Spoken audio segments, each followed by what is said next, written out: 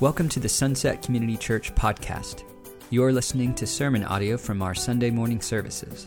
For more information about Sunset Community Church, visit us online at sunsetcommunity.church.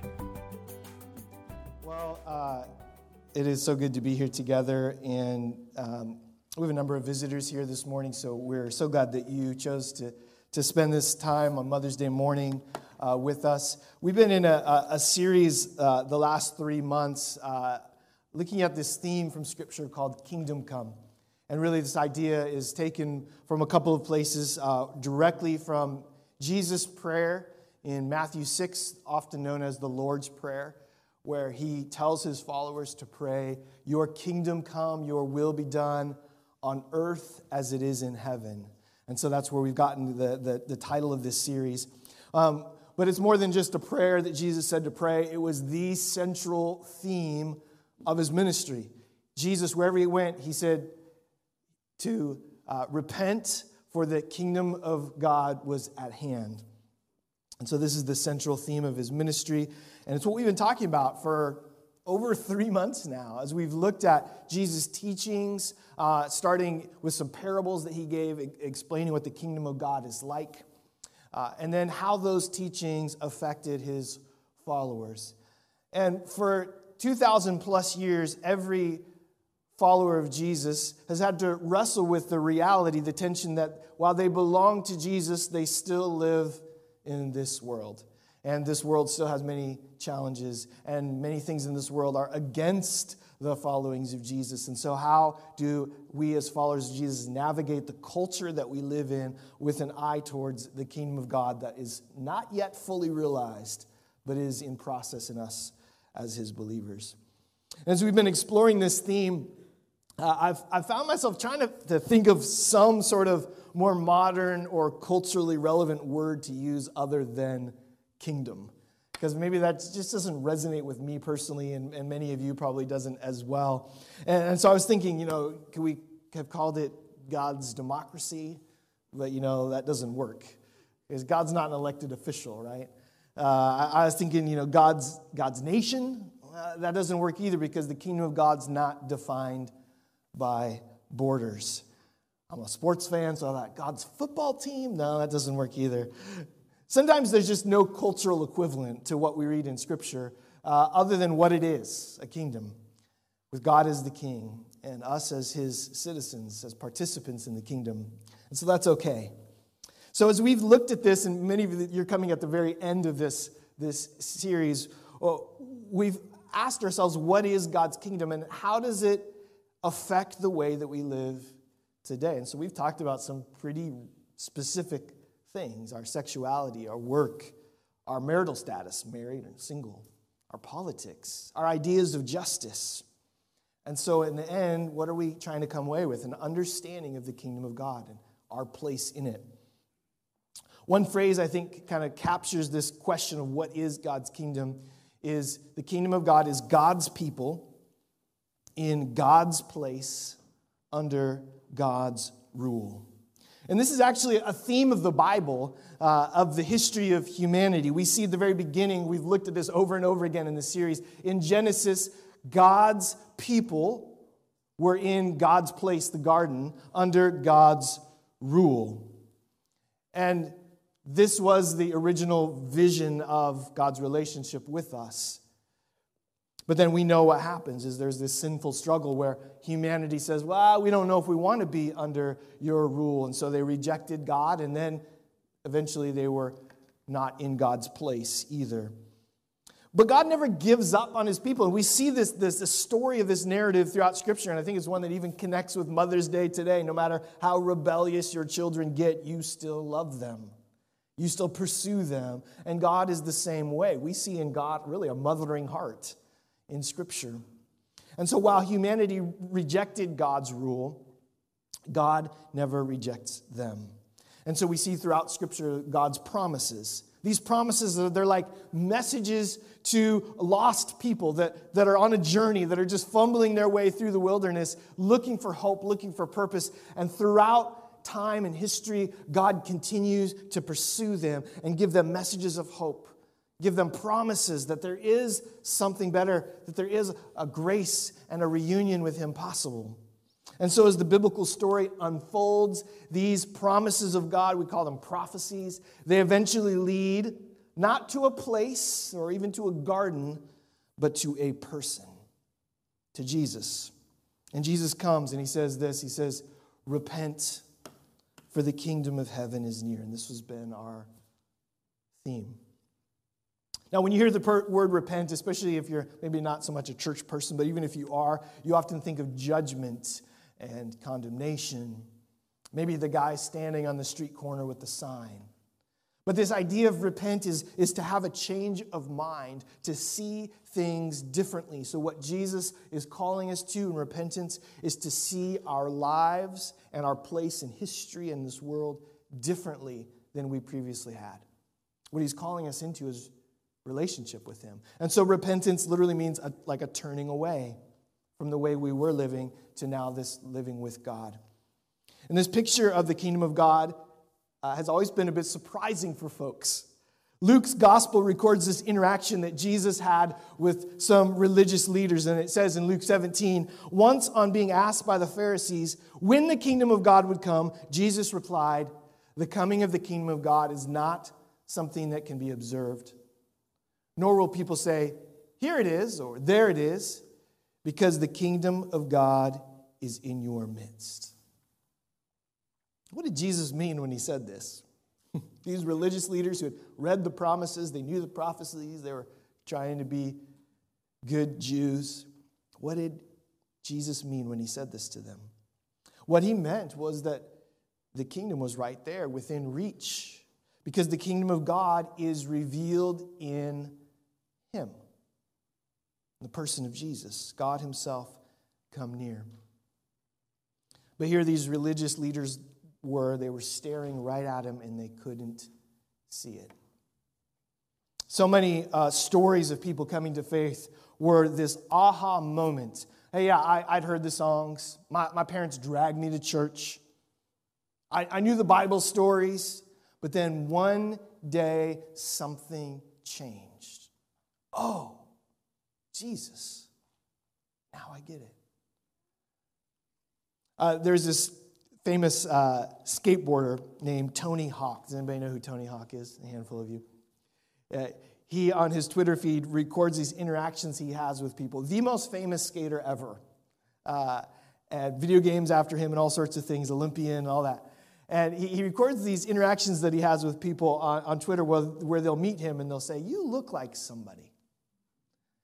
And he'll say, yeah, who do I look like? They're like, you look like Tony Hawk. He goes, yeah, I've heard that before. Or in one interaction he had at TSA, they said, Tony Hawk, like the skater? He goes, yeah, just like him. And how true this is, right? For so many people, that they're looking for an answer. They're looking for a fulfillment in life. And they can stare it right in the face and still completely miss it. And how true this is for so many people in the world today. Every morning people look at themselves in the mirror and they miss the image of God that is implanted in them. Maybe you at a very early age were one of those kids that thought about your existence. And what was really stirring inside of you was this God-implanted reality that you are made differently than all of creation. You're made in the image of God.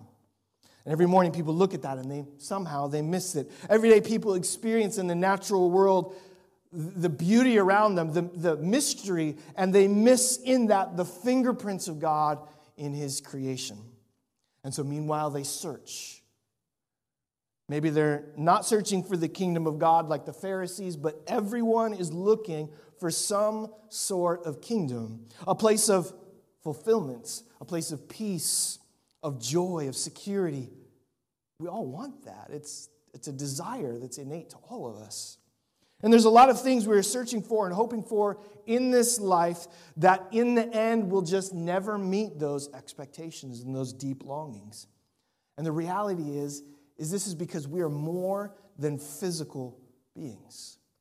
As we're made in the image of God, we are unlike anything else, and we are also spiritual beings. Author C.S. Lewis says this: if I find in myself a desire which no experience in this world can satisfy, the most probable explanation is that I was made for another world. This speaks to the spiritual reality of who we are. And so as we have thought about this through the lens of the kingdom of God, we know and we feel this tension on a daily basis. Man, it's easy to be a Christian on Sunday morning, but it's really hard to be a Christian at my work, my school. It's easy to say words of affirmation and grace and all those things here, but boy, when my fingers are hovering over my Facebook feed, it's really hard to stop myself. We feel this tension, and so I think this resonates with so many of us. I was thinking about it this week. Oftentimes, life can feel like a video game. No, bear with me for a second here, for those of you who don't play video games. When you play a video game, there is always another level. You're trying to get to that next level. And then you get there, and what next? Well, you're not fulfilled. You have another level to go. And I remember as a kid investing hours and hours and hours in video games. And then finally, when you beat the game, whether it's you accomplish the mission or you beat the boss level or whatever it would be, you finish the game, and then what? Nobody runs out with a trophy. Nobody says, well done. There's no abiding sense of peace. Maybe in a sense of accomplishment. I remember when I beat Super Mario Brothers. It was pretty awesome. But if we view life like a video game, then we're never content with where we are, always thinking there's another level up. There's another place I need to go. Well, I'm single. I wish I was married. Oh, I'm married. I wish I had a kid. Oh, I have kids. I wish I didn't have kids. No, just kidding. But this is so many of our personal journeys, and we see how this thinking plays out in our society, and we also see how it plays out in generations as well. When you get to where you thought you wanted to be and it doesn't fulfill you, what next? What do you turn to? I mean, zoom out with me for just a second. On the last 100 years of our culture, 100 years ago, none of you were alive, that's okay, but 100 years ago, the United States was getting ready to enter into what's called the Great Depression, where stock markets crashed and so many people lost everything they had. That Great Depression revealed for folks in that generation that nothing was certain, that they had to build and hold on to everything that they had. So then the next generation comes along, and we have, after the Great Depression, we have the Great Rebuild, World War II. And so that generation, they pull themselves up by their bootstraps, right? And they make something special out of that. And you would think, okay, that's it. That's the level that culture needs. But that wasn't enough either, because the kids of the Great Rebuild, the builders, they looked around in the 60s and 70s and they said, you know what? The American dream is fake. Like work and you work for a house and then that's it? Like, what is this all about? And so stability wasn't enough for them. So there was this counterculture movement. This was my dad's generation, the hippies. And so these young white folks especially pushed back against the American dream, while at the same time, in another aspect of our society, you had people that were struggling just to be included in it. And so we had the civil rights movement. Then after this great rebellion, as this generation said, you know, hey, marital fidelity is not important, sexual purity is not important, none of the American dream that our parents, the builders, made is important. We're just going to throw it off and just live how we feel like living. Well, what's the result of the next generation? I'd say in my generation, there's been a great brokenness. The experiment of rebellion from our parents didn't work. It didn't create any more fulfillment than they thought they would find. And now in this current generation a little bit younger than me, we have a great depression and anxiety. Not since the Great Depression has there been levels of anxiety and mental health as there has been today. And we consider ourselves to be in the age of progress, but progress towards what? To what end? We are more physically connected and scientifically aware than we've ever been, and we are completely spiritually lost.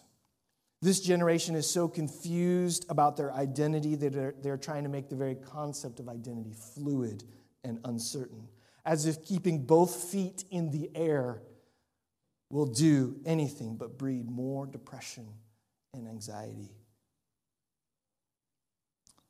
But the kingdom of God is still here. And it's still present. And just like in every generation, the kingdom of God is offering something that no cultural movement or human progress can offer. And what we find in Jesus is the fulfillment of the ancient kingdom promises of God that reorient our life. Repent, remember that? Reorient our life to the spiritual truth that our hearts hunger for. If you've ever read John's gospel, you see Jesus interacting with people and he's saying, you are spiritually empty. If you want to be filled, I am the bread of life. This is what repentance does. Repentance transforms our thinking and allows us to see Jesus as the way into the kingdom and as the spiritual answer that reconnects us to the source of our lives. And so once we do this, once we allow Jesus to rule and reign, we experience freedom and fulfillment. The wonderful and beautiful things of this life are now seen through a spiritual lens. And this can mean two things for us. One is it can mean that we understand that all of life is a gift. And number two, we know that Jesus is the answer. Life is a gift. So when we think about our marital status, so we talked about this some weeks ago. Are you single right now? That is an avenue, a gift that God has given you to make Him known, to walk out your kingdom calling. Are you married? The same thing. Caleb talked about work, the way that we view our work. It is a gift if seen through a kingdom lens. Our bank account, how much money do we have or do we not have? And I'm going to tell you, I've been in both situations. I had a time in my life where I had 54 cents in my bank account. I remember sticking my ATM slip on the bulletin board thinking, it can't get any worse than this. But you know what? Even in that time, I felt like the Lord showed me things and allowed me to be a part of His kingdom. My financial success wasn't based on the gifts that God had given me. And these things that we have, whether it's our work, our marital status, whatever it would be, they are not to be separate from our spiritual life. And we do this in our culture. I think Christians even do this more than any other, is we segment things. Well, this is spiritual Sunday morning. This is spiritual when I read the Bible. This is spiritual when I pray. But my politics, my work, man, that's separate. I look at those things through a different lens. And that's just not the way of the kingdom. And this is how we've been pressing each other in recent weeks. So these things in life, they're a gift, but they are not the answer. This is what our culture would lead us to believe. That the things that you don't have yet, that's going to be the answer to your fulfillment. But they are not.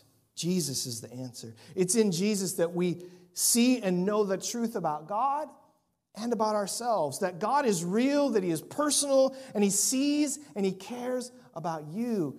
God loves you. It's why you're breathing right now. He loves you. And it's His deep love for all creation that motivated Him to take on the form of humanity, to rescue and redeem humanity. And I hope you've seen that love on display as we've talked about the kingdom these past weeks. That you know that Jesus deeply cares about your sexuality. That He deeply cares about your marital status and your work and issues of justice in the culture. The ages and stages of our life are a gift. And Jesus is the answer. But don't flip those. Don't think that the ages and stages of your life are the answer and that Jesus is just a gift on the side. When we do that, we fall back into that segmentation. And we effectively say, Jesus, you can have these things, but I got these things. Life is a gift, and wherever stage you are in right now can be the avenue that God wants to use to grow you and to make his kingdom known. But these ages and stages, these things are not the answer. Only Jesus can truly fulfill our spiritual needs. So the big question we've been asking in this whole series is, what happens when Jesus rules and reigns? This is different than the question we asked a lot in my high school days, what would Jesus do? Which is not a terrible question to ask, really. But this question encompasses far more. It's not just situational, it's whole life. What happens when Jesus rules and reigns over my life? What happens when we stop segmenting our life into spiritual and unspiritual, and we choose to follow him in all of life? I'm just going to share 3 thoughts that come to mind as we've been wrestling with this in the last weeks. The first is, we realize that his truth alone is supreme. I don't think we understand how offensive Jesus would have been in our current culture. And if you read the gospel accounts, you know that he was an equal opportunity offender. He offended religious and non-religious folks the same. Sometimes religious folks more, to be honest. In John 14:6, Jesus makes this claim that would be absolutely shut down. Jesus would be canceled for it today if he made it. John 14:6, he says, I am the way, the truth, and the life. No one comes to God but through me.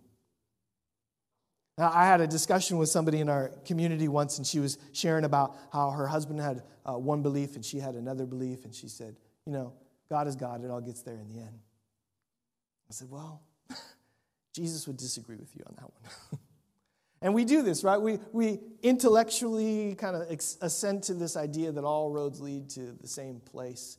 But the truth is, Jesus doesn't agree with that. He is the way, the truth, and the life. And so the implications of following Jesus, of being a part of his kingdom, radically transforms us. And the people that responded to his message in the first century, they had to wrestle with this too. In a religiously pluralistic society, like you could pick a god depending on what mood you're in that day. They had to wrestle with this exclusive truth of Jesus. And I can imagine those first Jesus followers going, okay, Jesus is the truth. How does that affect this, and this, and this, and this? And out of that, there was essentially a new culture, a new community that was being formed based on Jesus. You may not know this, but it wasn't Jesus followers themselves that came up with the name Christian. It was the culture around them that said they're acting like Christ. They are Christians. And so to be a Christian means that Jesus is our standard and source for the truth. And I'm afraid in our culture we have farmed out too much of this to other places. We rely on our favorite political party to dictate how we view justice. We farm out our views of sexuality to the school system or to Hollywood. And meanwhile, none of those are fulfilling, folks. None of them are based on truth. None of them are leading to a place of wholeness. Jesus is our sole standard and source for truth. The other thing I think of when I think of this question is, in order for Jesus to rule and reign, we sometimes have to leave some things behind. One of the most common experiences when people met Jesus, and you see this recorded in the Bible, is they are willing to leave someone or something or everything else behind. And you see this when Jesus called his followers. He says, hey, come and follow me. They literally stopped what they're doing that moment and went to be with Jesus. And some of you have experienced this before. You realized, whoa, the way that I was living, it's part of this repentance. I can't keep living that way and follow Jesus. It's just not going to work. The two are not compatible with each other. And we looked at this early on in the series of the parables that Jesus shared himself, the pearl of great price and the treasure in the field. When you finally find the answer your heart is longing for, you are willing to do everything to have it. To know who you are as a son and daughter of God. To know that the image of God in you can be awakened to its full potential when you follow Jesus. That nothing else matters in that moment. But here's the thing. History has also shown those that aren't ready or willing to leave everything behind. And those same people eventually leave Jesus behind. One of the most famous people of this is one of Jesus' own followers, Judas. Judas follows Jesus. He's with him in his inner circle. But there was one thing that Judas couldn't leave behind: money. Ultimately, his desire for money led to him being willing to betray Jesus himself. It wasn't worth it, he found out in the end. In another place, Jesus interacts with this rich young ruler who says to him, "Hey, I've kept all the commandments. I've done all these things. I want to follow you." And Jesus knew, no, you really don't yet. There's one thing you're not willing to leave behind. Sell everything you have, give to the poor, then you could be my disciple. And he couldn't do it. Another guy said, "I want to follow you." And Jesus said, "Okay, you can follow me, but it's not going to be easy. Don't have the nicest hotels to stay in." The guy said, oh, okay. I thought we were going to rule a little different than that. He couldn't do it. And so this is a reality. There's those that are ready and willing to leave everything behind, but there's some that aren't, and eventually they're going to leave Jesus behind. We feel this tension. And this is the challenge of the kingdom. When we see Jesus as the standard and source of our truth, eventually there's going to be a conflict. The things in this life are a gift, but they are not the answer.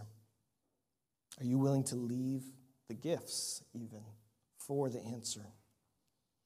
The last thing we think about as we think about this question is we trust Jesus to be our king. What happens when Jesus rules and reigns? We trust him to be our king. Not our quarterback, not our president, our king. What does a king do? We see in Scripture a king fights for his people.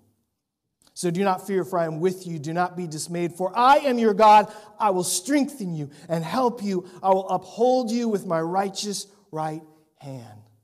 This is a king who fights for us. Fights on our behalf. We know that he is a king that has a purpose for us, for we are his workmanship, created in Christ Jesus for good works, which God prepared beforehand that we should walk in them. That God has a purpose for you right now. It's not, you don't have to wait to level up. Right now, in the season you're in the place you're in, God has a purpose for you. And with that, we know that God has a promise for us.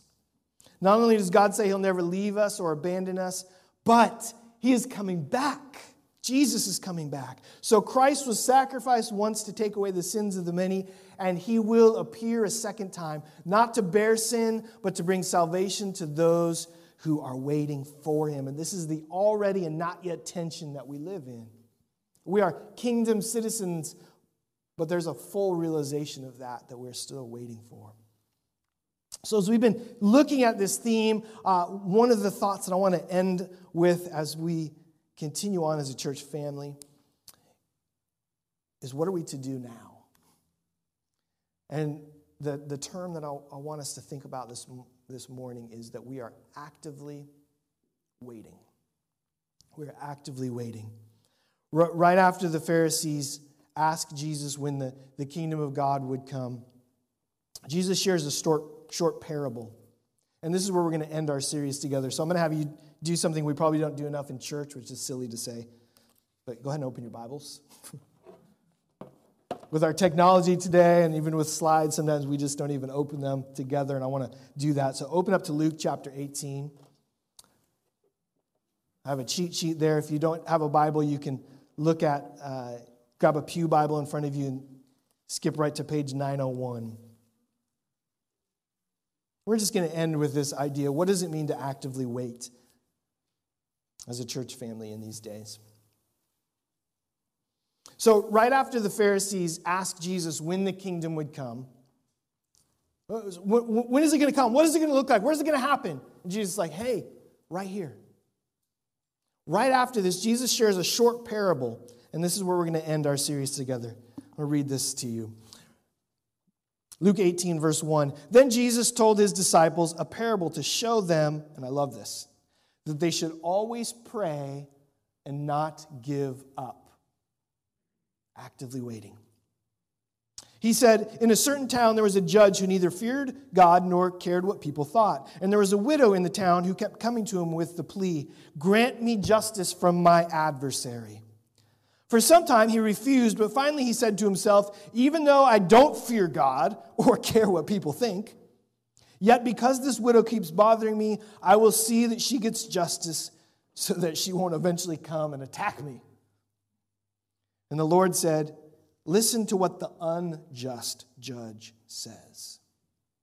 And will not God bring about justice for his chosen ones who cry out to him day and night? Will he keep putting them off? I tell you, he will see that they get justice and quickly. However, when the Son of Man comes, will he find faith on the earth? It's an interesting question, huh? When Jesus returns, will he find faith on the earth? When Jesus opens up this parable, he says, I'm going to share this with you so that you would know to always pray and not give up. This is a active waiting. This is a your kingdom come, your will be done on earth as it is in heaven kind of waiting. This is what we're about as a church here at Sunset Community Church. We were waiting and resting and trusting the promises of God, but we're not just sitting around. We're actively waiting. We are participating in what God would do in our city, in our neighborhoods. This is a warring against our sin now, while also knowing that one day we're going to be completely free of it. It's good news. This is a fighting for justice now, while also knowing that one day the God of justice will deal with evil once and for all.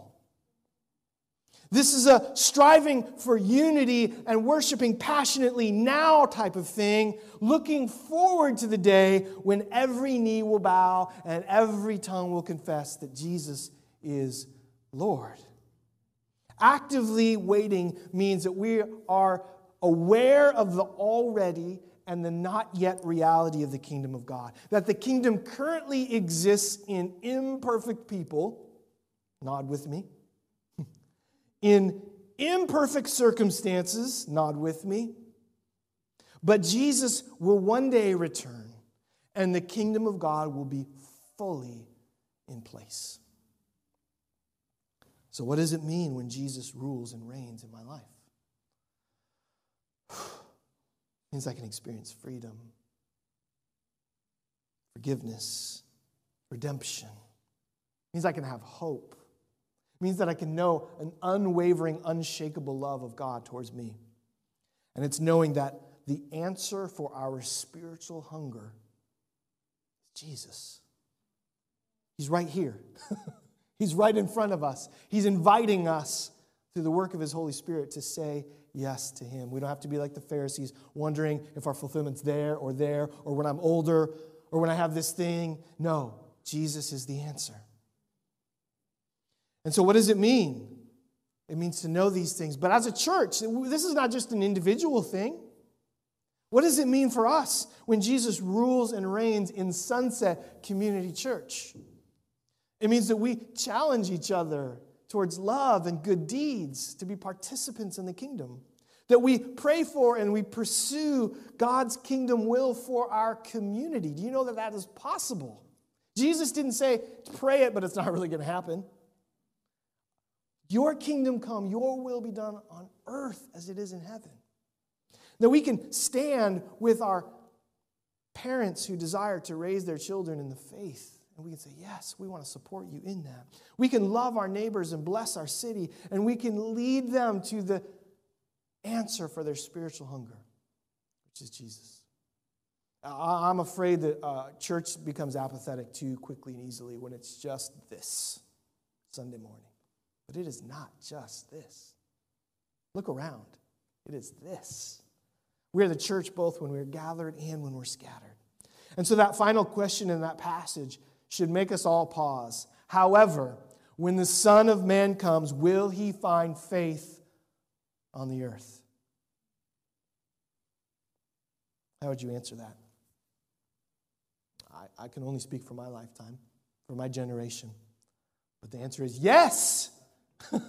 Yes, he will. If Jesus were to come back right now, yes, the answer is yes. And I pray it is yes tomorrow. That we are so engaged with the kingdom work of God that more people are welcomed into the kingdom. And that the answer will be a resounding yes. And may the name of Jesus be on our lips. May it be displayed in our lives. And may it be known in our communities, not simply by what we say, but what we do in our active waiting. Amen? Amen. You've been listening to sermon audio from Sunset Community Church. Sunset Community Church is located in Renton, Washington. For more information, visit our website at sunsetcommunity.church.